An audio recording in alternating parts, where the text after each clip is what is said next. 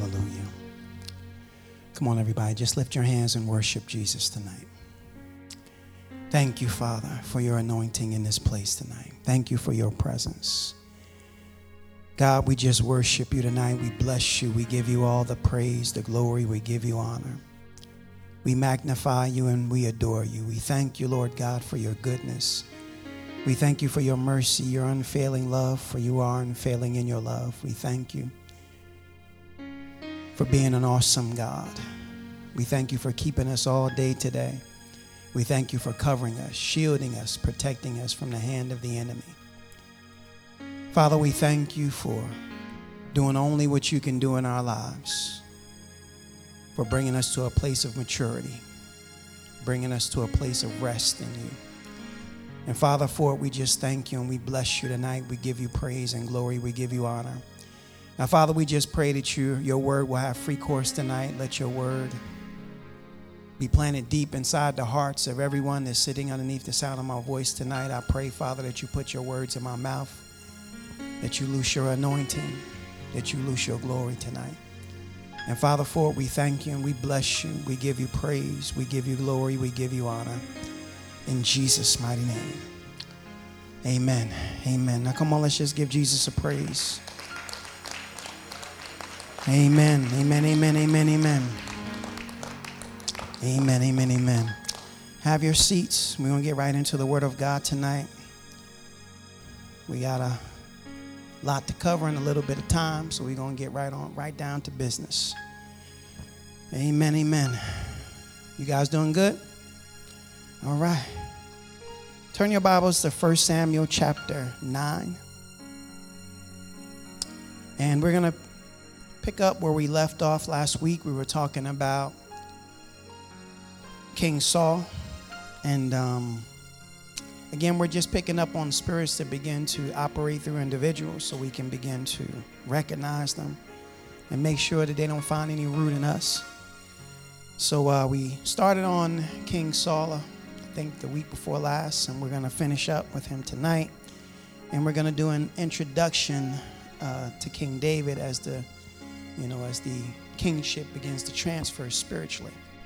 So in 1 Samuel chapter 9, verses 1 through 5, in the Amplified, it says, there was a man of the tribe of Benjamin whose name was Kish, the son of Abiel, the son of Zeror, the son of Bechorath, the son of Aphiah, a Benjamite, a mighty man of influence and wealth. And it says, Kish had a son named Saul, who was a choice and handsome man. Among the sons of Israel, there was not a man more handsome than he was. From his shoulders and up, he was a head taller than any of the people. And it says, now the donkeys of Kish, Saul's father, had wandered off and were lost. And Kish said to Saul, please take one of the servants with you and arise and go to look for the donkeys. And they passed through the hill country of Ephraim and the land of Shalisha, but did not find them. Then they passed through the land of Shalem, but they were not there, and the land of the Benjamites, but they still did not find them. And the Bible says, and when they came to the land of Zuph, Saul said to his servant who was with him, come, let us return. Otherwise, my father will stop worrying about the donkeys and become anxious about us. So in those first few verses, we learn a little bit about, the type of person that Saul was. And first of all, the Bible says that he was a choice young man, meaning that he was a very good quality. He was very morally good as a person. The Bible also mentions that he was tall and that he was handsome. He was also from a prestigious and wealthy family. So bottom line is he had a whole lot going for him in the natural. He was also obedient to his father. His father told him to go look for the donkeys. He goes to look for them. He was also worried about how his father may feel about him being missing. So he was thoughtful. He was mindful. He was conscientious about the feelings of his father. And he started out very humble as well. We talked about it a little bit the week before last, how when he was first selected by Samuel as the next king of Israel, he was very humbled by it. He was not looking forward to this task at all. And he said, who am I? And who is my family that you would make somebody like me king? And then when he was with the when they came to anoint him, he hid among the stuff, so they couldn't find him, So he was humble, he started off very good, and he was a very good young man. And but I mentioned this the week before last, that what happens a lot of times when people are morally good, they feel ultimately that they don't need God because they're good enough on their own, and you'll meet people like that, They don't do certain things that you would consider to be sinful, They say, well, I don't smoke and I don't chew and I don't hang around people that do, stuff like that, They're good people, So oftentimes, when you talk to them about Jesus, well, I'm good, I think I'll make it into heaven, They think they're going to make it in on their own merits. But at the end of the day, you cannot get into heaven on your own merits. And we're all sinners in need of a Savior, So bottom line is, he started off good. He had everything going for him. He was tall, handsome, he was from a wealthy family. He had a lot of stuff going for him in the natural. And he was a good guy. But we start seeing the character of Saul. We started talking about that last week, because people can be outwardly good, but oftentimes, you'll find out if you really dig on the inside, you'll start finding out what their real character is without the Lord Jesus attached to them. So bottom line is, when we left off last week, we saw that Saul was commanded by God to destroy the Amalekites. And we talked about why that was very significant, because the Amalekites, they attacked Israel when they came out of Egypt, and it was unprovoked, completely unprovoked. And God made a promise that he would take them out because of this. And he was going to use Saul as his weapon of warfare to take him out. But he decides to do his own thing, But God's command was very clear. He wanted all men, women, children, even the animals, destroyed everything. But Saul, motivated by the people, decided to do his own thing. He killed everyone but Agag, the king of the Amalekites. And he killed all of the livestock with the exception of the best and the most desirable. And as a result, God rebukes him through the prophet Samuel. And this is where we're going to pick up, all right, for this week. So in 1 Samuel chapter 15, verses 22 and 23, it says, "And Samuel said, hath the Lord as great delight in burnt offerings and sacrifices as in obeying the voice of the Lord?" So, because Saul started to say, well, we only saved the best of the stuff because we wanted to sacrifice it to God. But he says, Samuel says, hath the Lord as great delight in burnt offerings and sacrifices as in obeying the Lord, the voice of the Lord? Behold, to obey is better than sacrifice, and to hearken than the fat of rams. And then he says, for rebellion is as the sin of witchcraft, and stubbornness is as iniquity and idolatry. Because thou hast rejected the word of the Lord, he has also rejected you from being king. And what we didn't read before that was the prophet Samuel says to him, when you were small in your own eyes, didn't I elevate you to being king? So we see that Saul somehow got proud. He started off very humble. But we read even before that once he defeats the Amalekites, he builds a statue. He erects a statue to commemorate his victory. He begins to get proud. So God says to him, obedience is better than sacrifice. So ultimately what God is looking for from you and I is your obedience. Very simply. He just simply wants you to do what he tells you to do when he tells you to do it. Don't do your own thing. Just do what he tells you to do. And I put here, most people don't experience God's best for them because they refuse to do what God tells them to do. They want to do what they want to do. In other words, most people just want to do their own thing and they still want God to bless them anyway. But nothing else is more valuable to God than your simple obedience, just obeying him when he speaks to you. So we went over that last week. Then the second thing he said to him was rebellion is as the sin of witchcraft. So just as a definition, rebellion is open resistance to an established authority. It is willful disobedience. So God tells Saul to kill everything, but he decides to do his own thing, kill what he thought would be best. And when he disobeyed God, he rebelled against the authority of God in his life. When he did that, he automatically submitted himself to the devil.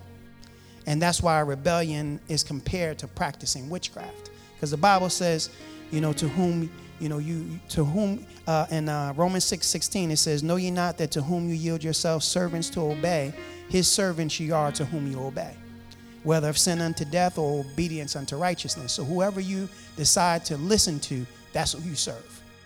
So if you decide that you're not going to listen to God, you have automatically listened to the devil. And that's why most people don't understand this, but you can't walk in the middle. You're not really doing your own thing. You may think you're doing your own thing, but ultimately, if you're not doing God's thing, you're doing the devil's thing. You're not really doing your own thing, because you can only be on either one of the sides of these things. You can't be in the middle. You got to choose a side. And so that's why rebellion was compared to practicing witchcraft. God is an authority over our lives, and when we rebel against his authority, you become a practicer of witchcraft because you submit yourself to the authority of the devil. And again, the reason why is because when you're not serving God, you're automatically by default serving the enemy. So that's why he said rebellion is as the sin of witchcraft. And then thirdly, he says to him, stubbornness is as iniquity and idolatry. Now, stubbornness is defined as having or showing a dogged determination not to change one attitude or position on something in spite of good arguments or reasons to do so. So when a person is stubborn, they won't allow themselves to be reasoned with. I don't care what you say to them, they believe they're right. And they're the only one that's right. And a stubbornness is like idolatry because of the fact that it is actually the worship of your own opinion. You become a god to yourself. And you say, I'm right. Nobody else is. So you begin to worship your own opinion. That's why it's like idolatry. So that's what we covered last week. And finally, we just mentioned that Saul actually says after all of that, after Samuel rebukes him in verse 24 of chapter 15 of 1 Samuel, it says, and Saul said to Samuel, I have sinned, for I have transgressed the commandment of the Lord and thy words, because I feared the people, and I obeyed their voice. So you see, Saul was more concerned about what the people thought than what God was saying to him. Saul's biggest issue was that he wanted the people to continue to follow him. So he did the best he could do to please them so that they would continue to follow him. Now, ultimately, that's what caused Saul's downfall. At his root, he was a people pleaser. And in chapter 13, we get a glimpse of this when we see that Saul sacrificed before Samuel came because the people were scattered from him. So as the people began to scatter from him, he decided, I'm going to sacrifice his offering, even when he knew he wasn't supposed to do that. That was Samuel's responsibility. But he wanted the people to be gathered to him. So, and the Bible says in Proverbs chapter 29, verse 25, that the fear of man brings a snare. But whoso putteth his trust in the Lord shall be safe. So never be more concerned about what the people think rather than what God is saying to you. Right? So in the end, we see the true character of Saul. He was disobedient, he was rebellious, stubborn, and he was a people pleaser. That's who he really was. Right? We see all of these nice qualities. He was tall, good looking, and stuff like that. Came from a wealthy family. He loved his father and stuff like that. He had all of this stuff going on the outside, right? And when they saw him, he looked like a king. But on the inside, he had some stuff going on that wasn't right. Again, he was disobedient to the known will of God. And we're not talking about, we're talking about a direct commandment. So he was disobedient to the known will of God. He was rebellious. He was stubborn, and he was a people pleaser. And ultimately, these qualities led to Saul's downfall. And I put here, if you set out to please people, you'll never be able to please God. Because God will ask you to do things that will oftentimes displease some people. And if you're more concerned with them than you're concerned with him, you're going to find yourself in Saul's position. You're going to be brought down. All right, so now we're going to enter into this week's message and get into now the transfer, the spiritual transfer of the kingdom. Because everything happens, I want you to understand this when you read these scriptures, is that everything happens in the spirit first before it ever takes place in the natural. And that's why you can't rush the things of God, because God calls things which be not as though they were already. So he speaks of the future with as much certainty as he does as if it had already come to pass. That's how certain he is about what he says. So we're going to see the spiritual transfer, but not the natural, but the spiritual transfer of the kingdom. So right now, Saul's the king. And we pick up in 1 Samuel chapter 16, verse 1. And it says there, and the Lord said to Samuel, how long will you mourn for Saul, seeing I have rejected him from reigning over Israel? Fill your horn with oil and go. I will send you to Jesse the Bethlehemite, for I have provided me a king among his sons. Now, this is really a side note, but I'm going to say this. Don't waste your time mourning over something that God has removed from your life. At this point, God has completely rejected Saul from being the king of Israel. He has other plans on his mind. He's found someone better, but Samuel is still thinking and mourning about Saul. And that's what most of us do when we lose something or we lose someone. We sit around and we mourn over them. What we have to remember is that God will never remove something or someone from your life and not replace it with something or someone better. So don't waste your time crying over something or someone that has been removed from your life. Get up, dust yourself off, get the mind of God, and go get the thing that God really has for you, which of course will be far better. So he says, how long are you going to mourn over Saul, seeing that I have rejected him? Time to move forward. Stop sticking yourself in the mud, and it's time to move forward. Time to make progress and go on to the next thing that I have for you, instead of mourning over something that I've already said I'm done with. So he's saying to him, I don't want you to look at the outward appearance of this man. I've rejected him.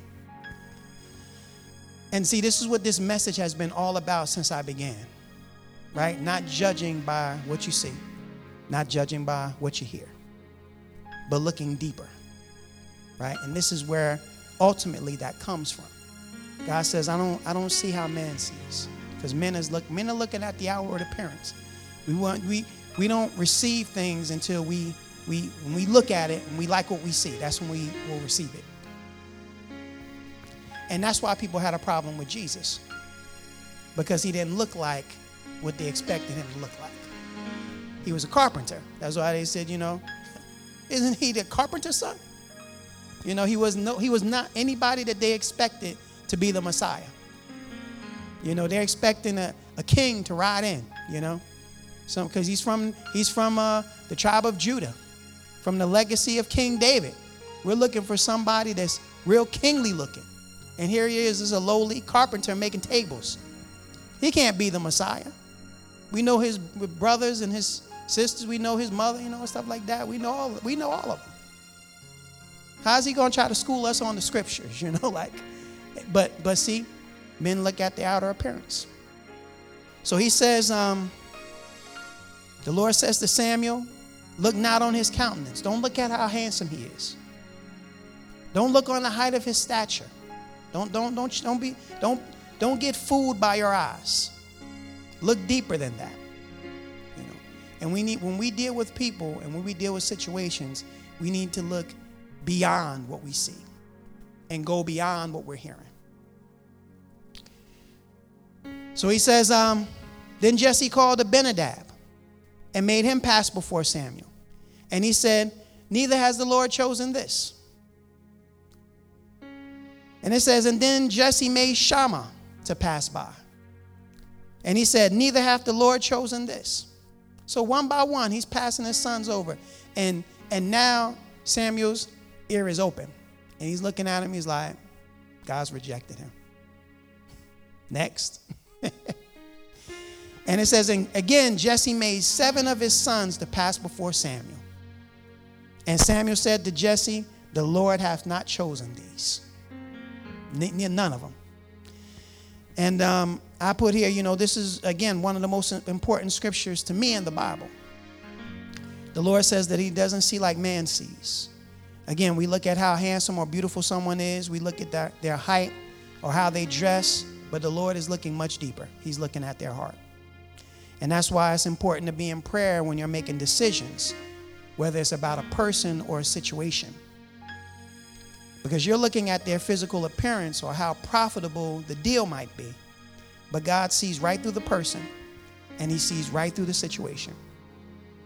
And he's seeing what's on the inside. He's looking always at the heart of the matter, right? And we have to look at the heart of the matter.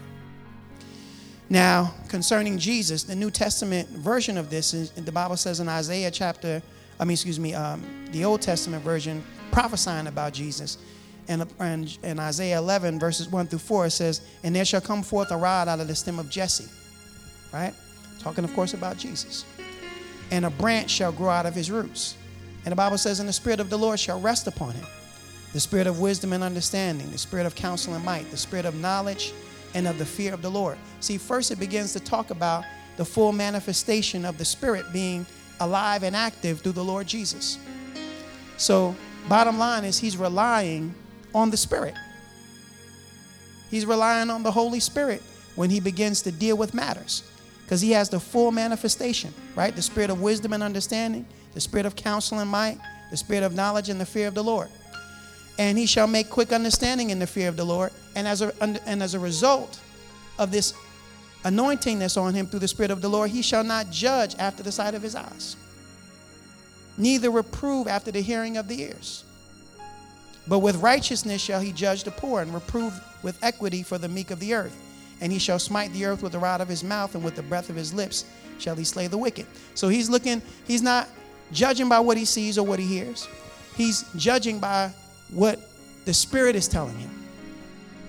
When he begins to deal with people, he's looking deeper into the matter. He's relying on the Holy Spirit to give him the picture of the individual or the picture of the situation. And that's why the Bible says, concerning him, that the Bible says many believed on him, right? Because of the works he was doing, and they were going to take him and try to make him king. But the Bible says that he didn't commit himself to any man because he knew what was in man. See, he already understood that right now they're saying Hosanna. But by the end of the week, they'll be saying crucify him. So he's looking deeper, right? And that's what we have to learn to do, to look deeper into the matter. Now, again, I mentioned my whole intent for ministering on this topic was to get this message over to you. I wanted to teach you how to look and listen with your spirit and not just your eyes and your ears. I want to teach you to sharpen your spiritual discernment and stop relying on your physical senses to make decisions about people and situations, right? We got to look deep. We got to begin to pray. Okay, is this a right person to be in my life, right? We would have a lot less heartbreak in the church if we began to pray on people, instead of just looking at what we see. We would get involved in a lot less poor, make a lot less poor decisions or poor deals or, whatever, if we began to pray and get the mind of God instead of just saying, "Oh, that looks like a great deal, I'm going to do it." Or "That looks like something good to do, I'm going to do it." Or "That looks like a beautiful person, I'm going to, tell them my business." Right? They just can't look like somebody you can trust. You know what I'm saying? You have to prove people, and you have to be prayerful and mindful, and then you won't get your heart broke like that, because God will make sure that he gets over to you whether or not you can trust people. So now he makes all of these guys pass before him, and Samuel says God's rejected these guys. Then in verse 11 there, and Samuel said to Jesse, "Are here all your children?" And he said, "There remaineth the youngest. And behold, he keeps the sheep." And Samuel said unto Jesse, "Send and fetch him, for we will not sit down till he come hither." And he sent and brought him in. And the Bible says now he was ready, and withal of a beautiful countenance. So David was handsome as well. It wasn't that David wasn't good looking. God was just saying, don't judge after that. So you can be good looking, like me, and still be anointed.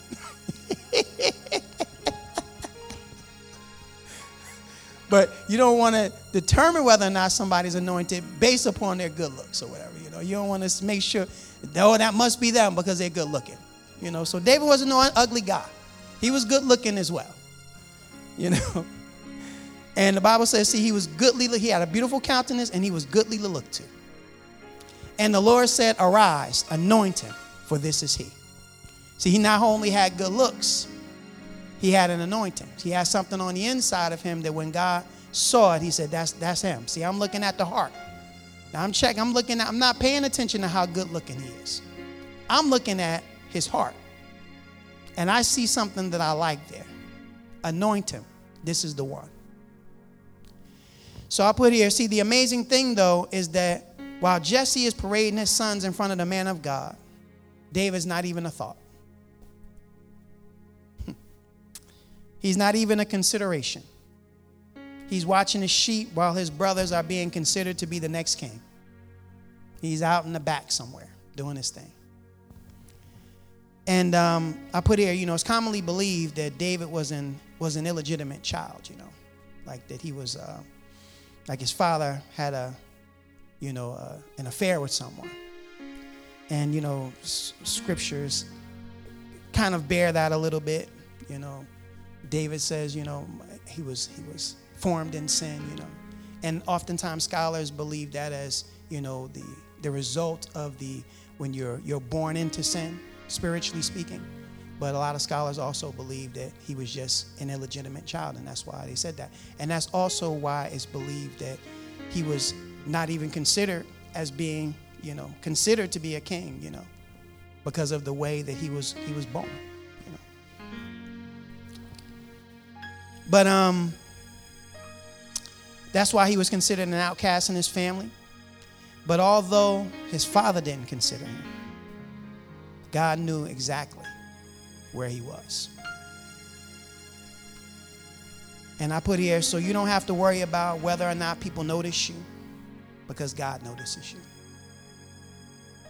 And when it's time for you to get promoted, God knows exactly where you are. And no one can stop it, or nobody can stop you when it's your time. Just remain faithful, because your time is coming. See, he's back there, Most of the Psalms that we read, more than likely they were written while he was back there keeping some sheep. The only person he had was God. As the outcast in his family, the only person he had was God. So he's worshiping, he's praising, he's giving God glory while he's watching these few sheep. And he's learning how to become a mighty man of valor while all of this is happening. This was like his beginning and his training ground. But God is watching him all along. He's watching his heart. He's watching who he is. And then when it's his time, though, he says, that's him. Anoint him. So don't worry about, where you are in life right now. No matter where you're at. You don't have to show off. You don't have to kiss nobody's butt. All you have to do is please God. And then when it's your time, he'll begin to elevate you.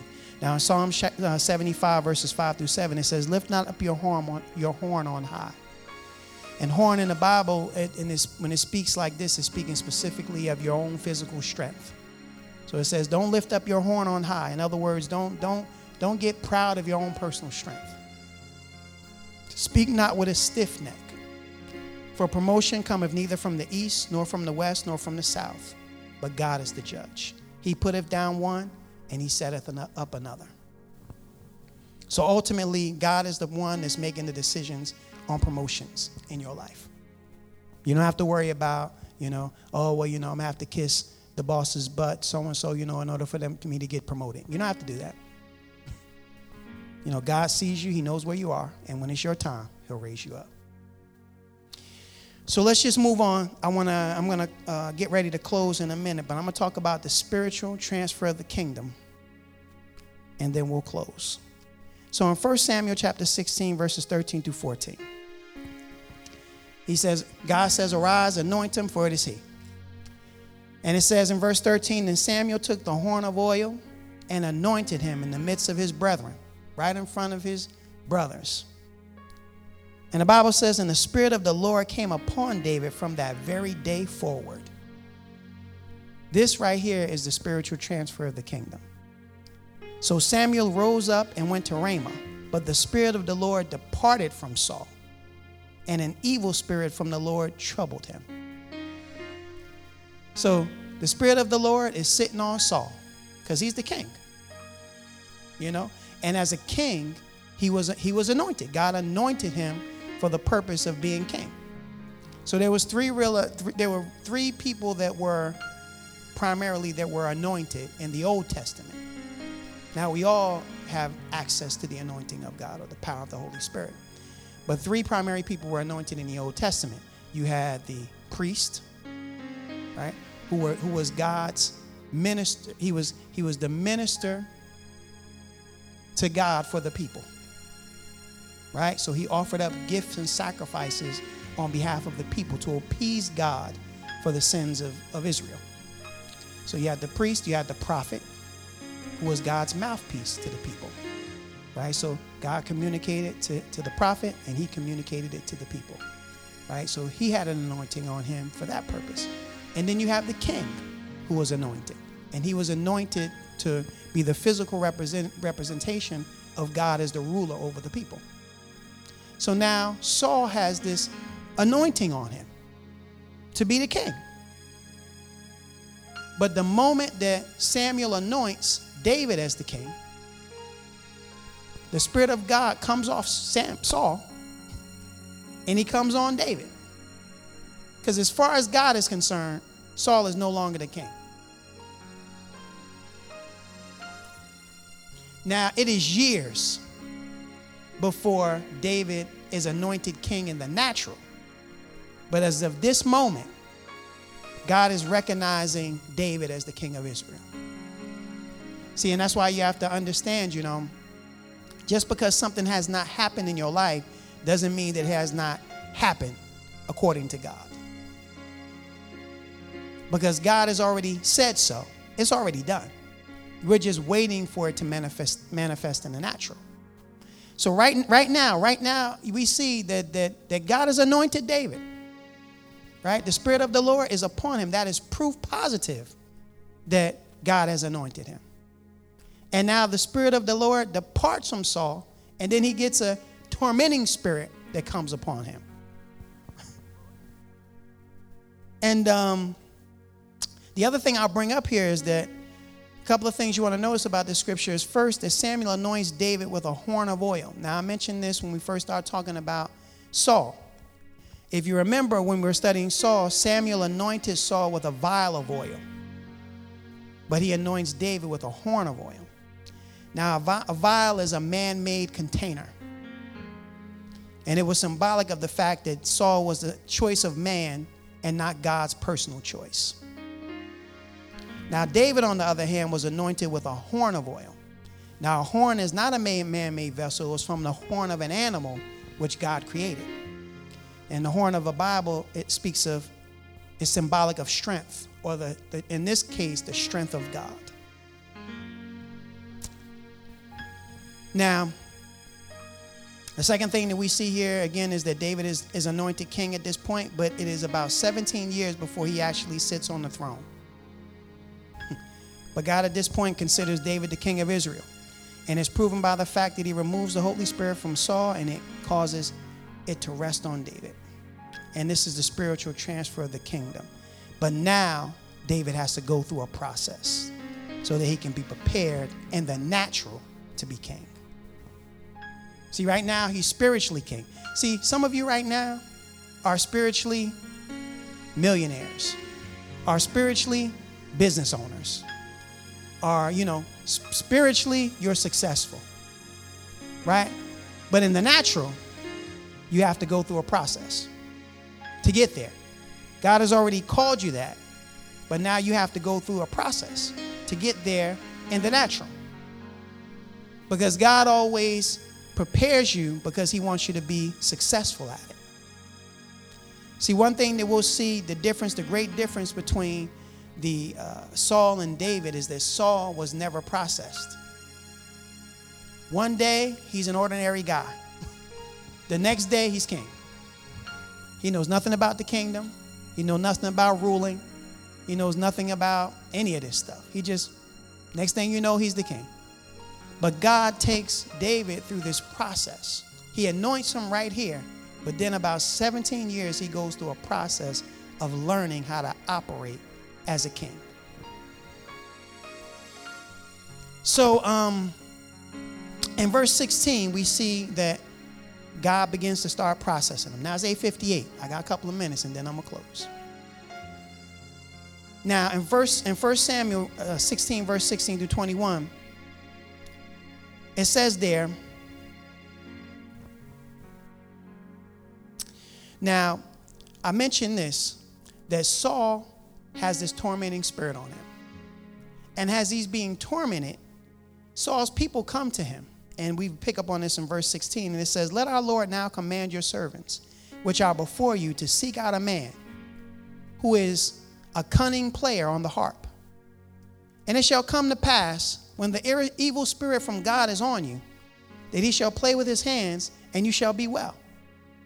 Now I want you to understand this. God is creating a circumstance to bring David into the kingdom so that he can start learning. So this evil spirit is upon Saul, and his men say, why don't we find somebody that can play? Somebody that's anointed that can play. So when they play, this devil can get off your back, And Saul said unto his servants, provide me now a man that can play well, and bring him to me. Then answered one of his servants. I mean, out the blue, David is back here feeding sheep. And one of his servants answered, and said, behold, I've seen a son of Jesse the Bethlehemite, that is cunning and plain, and a mighty valiant man, a man of war, prudent in matters, a comely person, and the Lord is with him. Wherefore Saul sent messengers unto Jesse and said, send me David your son, which is with the sheep. And Jesse took a donkey and laid in it with bread and a bottle of wine and a kid, and sent them by David his son unto Saul. And David came to Saul and stood before him, and he loved him greatly, and he became his armor bearer. You're talking about God creating a circumstance.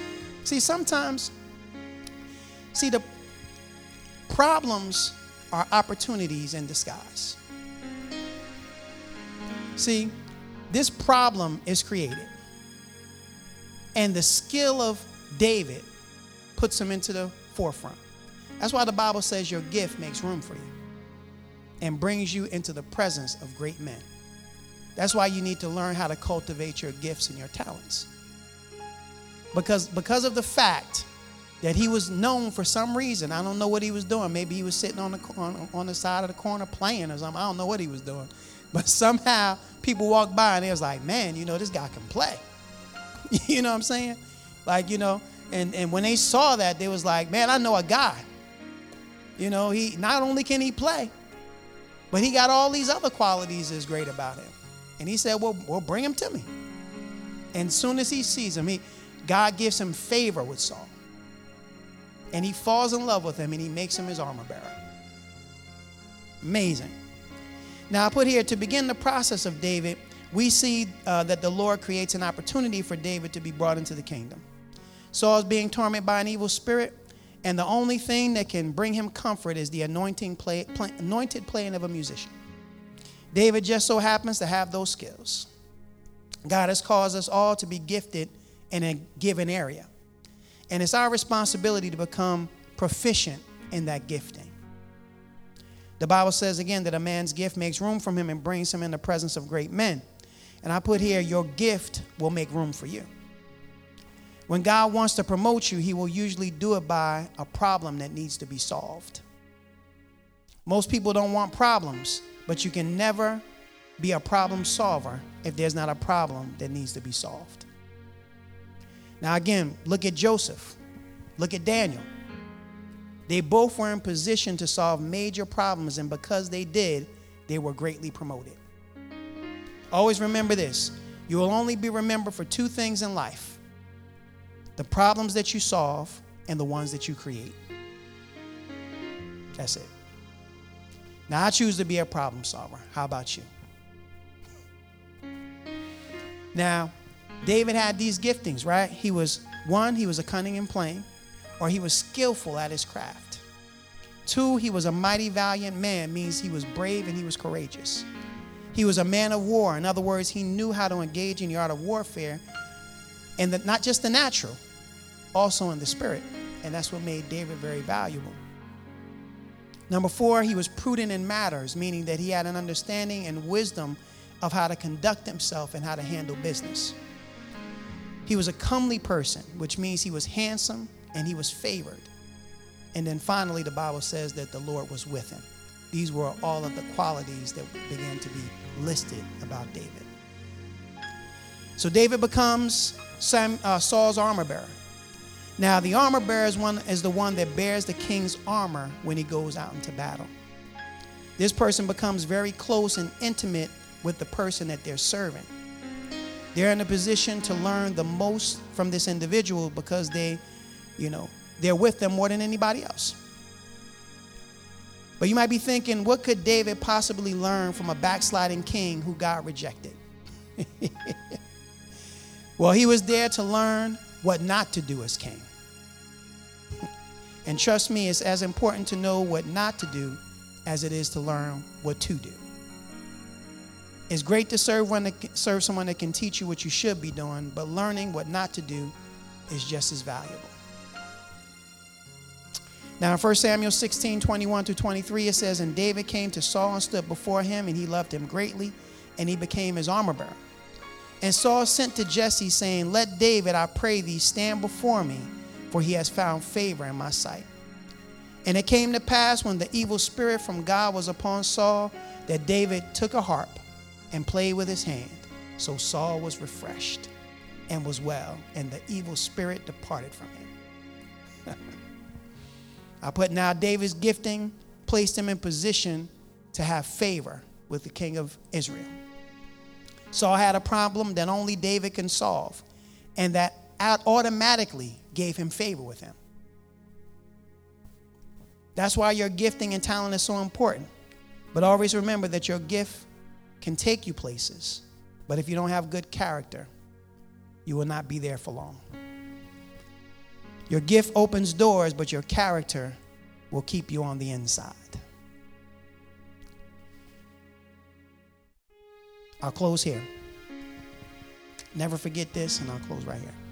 Reputation is who you are in the public's eye. Character is who you really are on the inside. And you can't hide your character. It can only be camouflaged. But the real you will eventually come to surface. And see, that's where we see the difference, right? Saul had, a good reputation. He was a good guy, good, handsome, had money, stuff like that. But he couldn't hide who he really was for long. Because the rebellion came out, the stubbornness came out. Who he was began to come out to the forefront. And that's why God says, see, I'm looking on the inside. I'm not looking at the outside. But David had a right heart. Now, he did some things wrong, but his heart was right. On the inside, he was right. And that's why we're going to start seeing him be promoted. We're going to close right here. It's 9:06. We did good. But we're going to close right here. But I just want you to kind of take some of these ideas as we get ready to, continue with this. So now David is going through a process. But his gift opens up the door for him to be put into the forefront and for him to start learning about the kingdom. Because he knows nothing about the king. He's a keeper of sheep. He don't know about the kingdom. But now he's in the kingdom and he has a chief position. He is the king's armor bearer. It's like being the chief of staff. You know what I'm saying? He's right next to the king. And he gets to learn a lot about operating in the kingdom. And this is the process that we see him starting to go through. All right, so we're going to close right here. Just lift your hands to Jesus. Let's close. We'll pick up on this next week. Father, in Jesus' name, we thank you, Lord God, for your word. Thank you for speaking to us tonight. Lord, we pray in the mighty name of Jesus that you will burn this word on the inside of us. Grant us the grace to remember that our gift, the gift that you've given to us, that special talent that you've given to us, it'll make room for us. It'll bring us into the presence of great men. It will open up doors for us. But let us never forget that we have to also have good character. What's on the inside of us has to be right if we're going to remain. We saw that Saul had the goods, the gifting to get to the kingdom. But his heart was not right before you. His character was wrong. And because of that, he was demoted and brought down. But we see now David being brought to the forefront. And we know that he was considered a man that was after your own heart because his insides were right. So grant us the grace to develop a good character, get our insides right, so that we may be able to continue to remain in that place of promotion that you bring us to. And Father, for it, we just thank you and we bless you. We give you all the praise, the glory. We give you honor in Jesus' mighty name. Amen. Amen. Come on, let's just give Jesus a praise. We'll close right here. Amen, amen, amen. All right.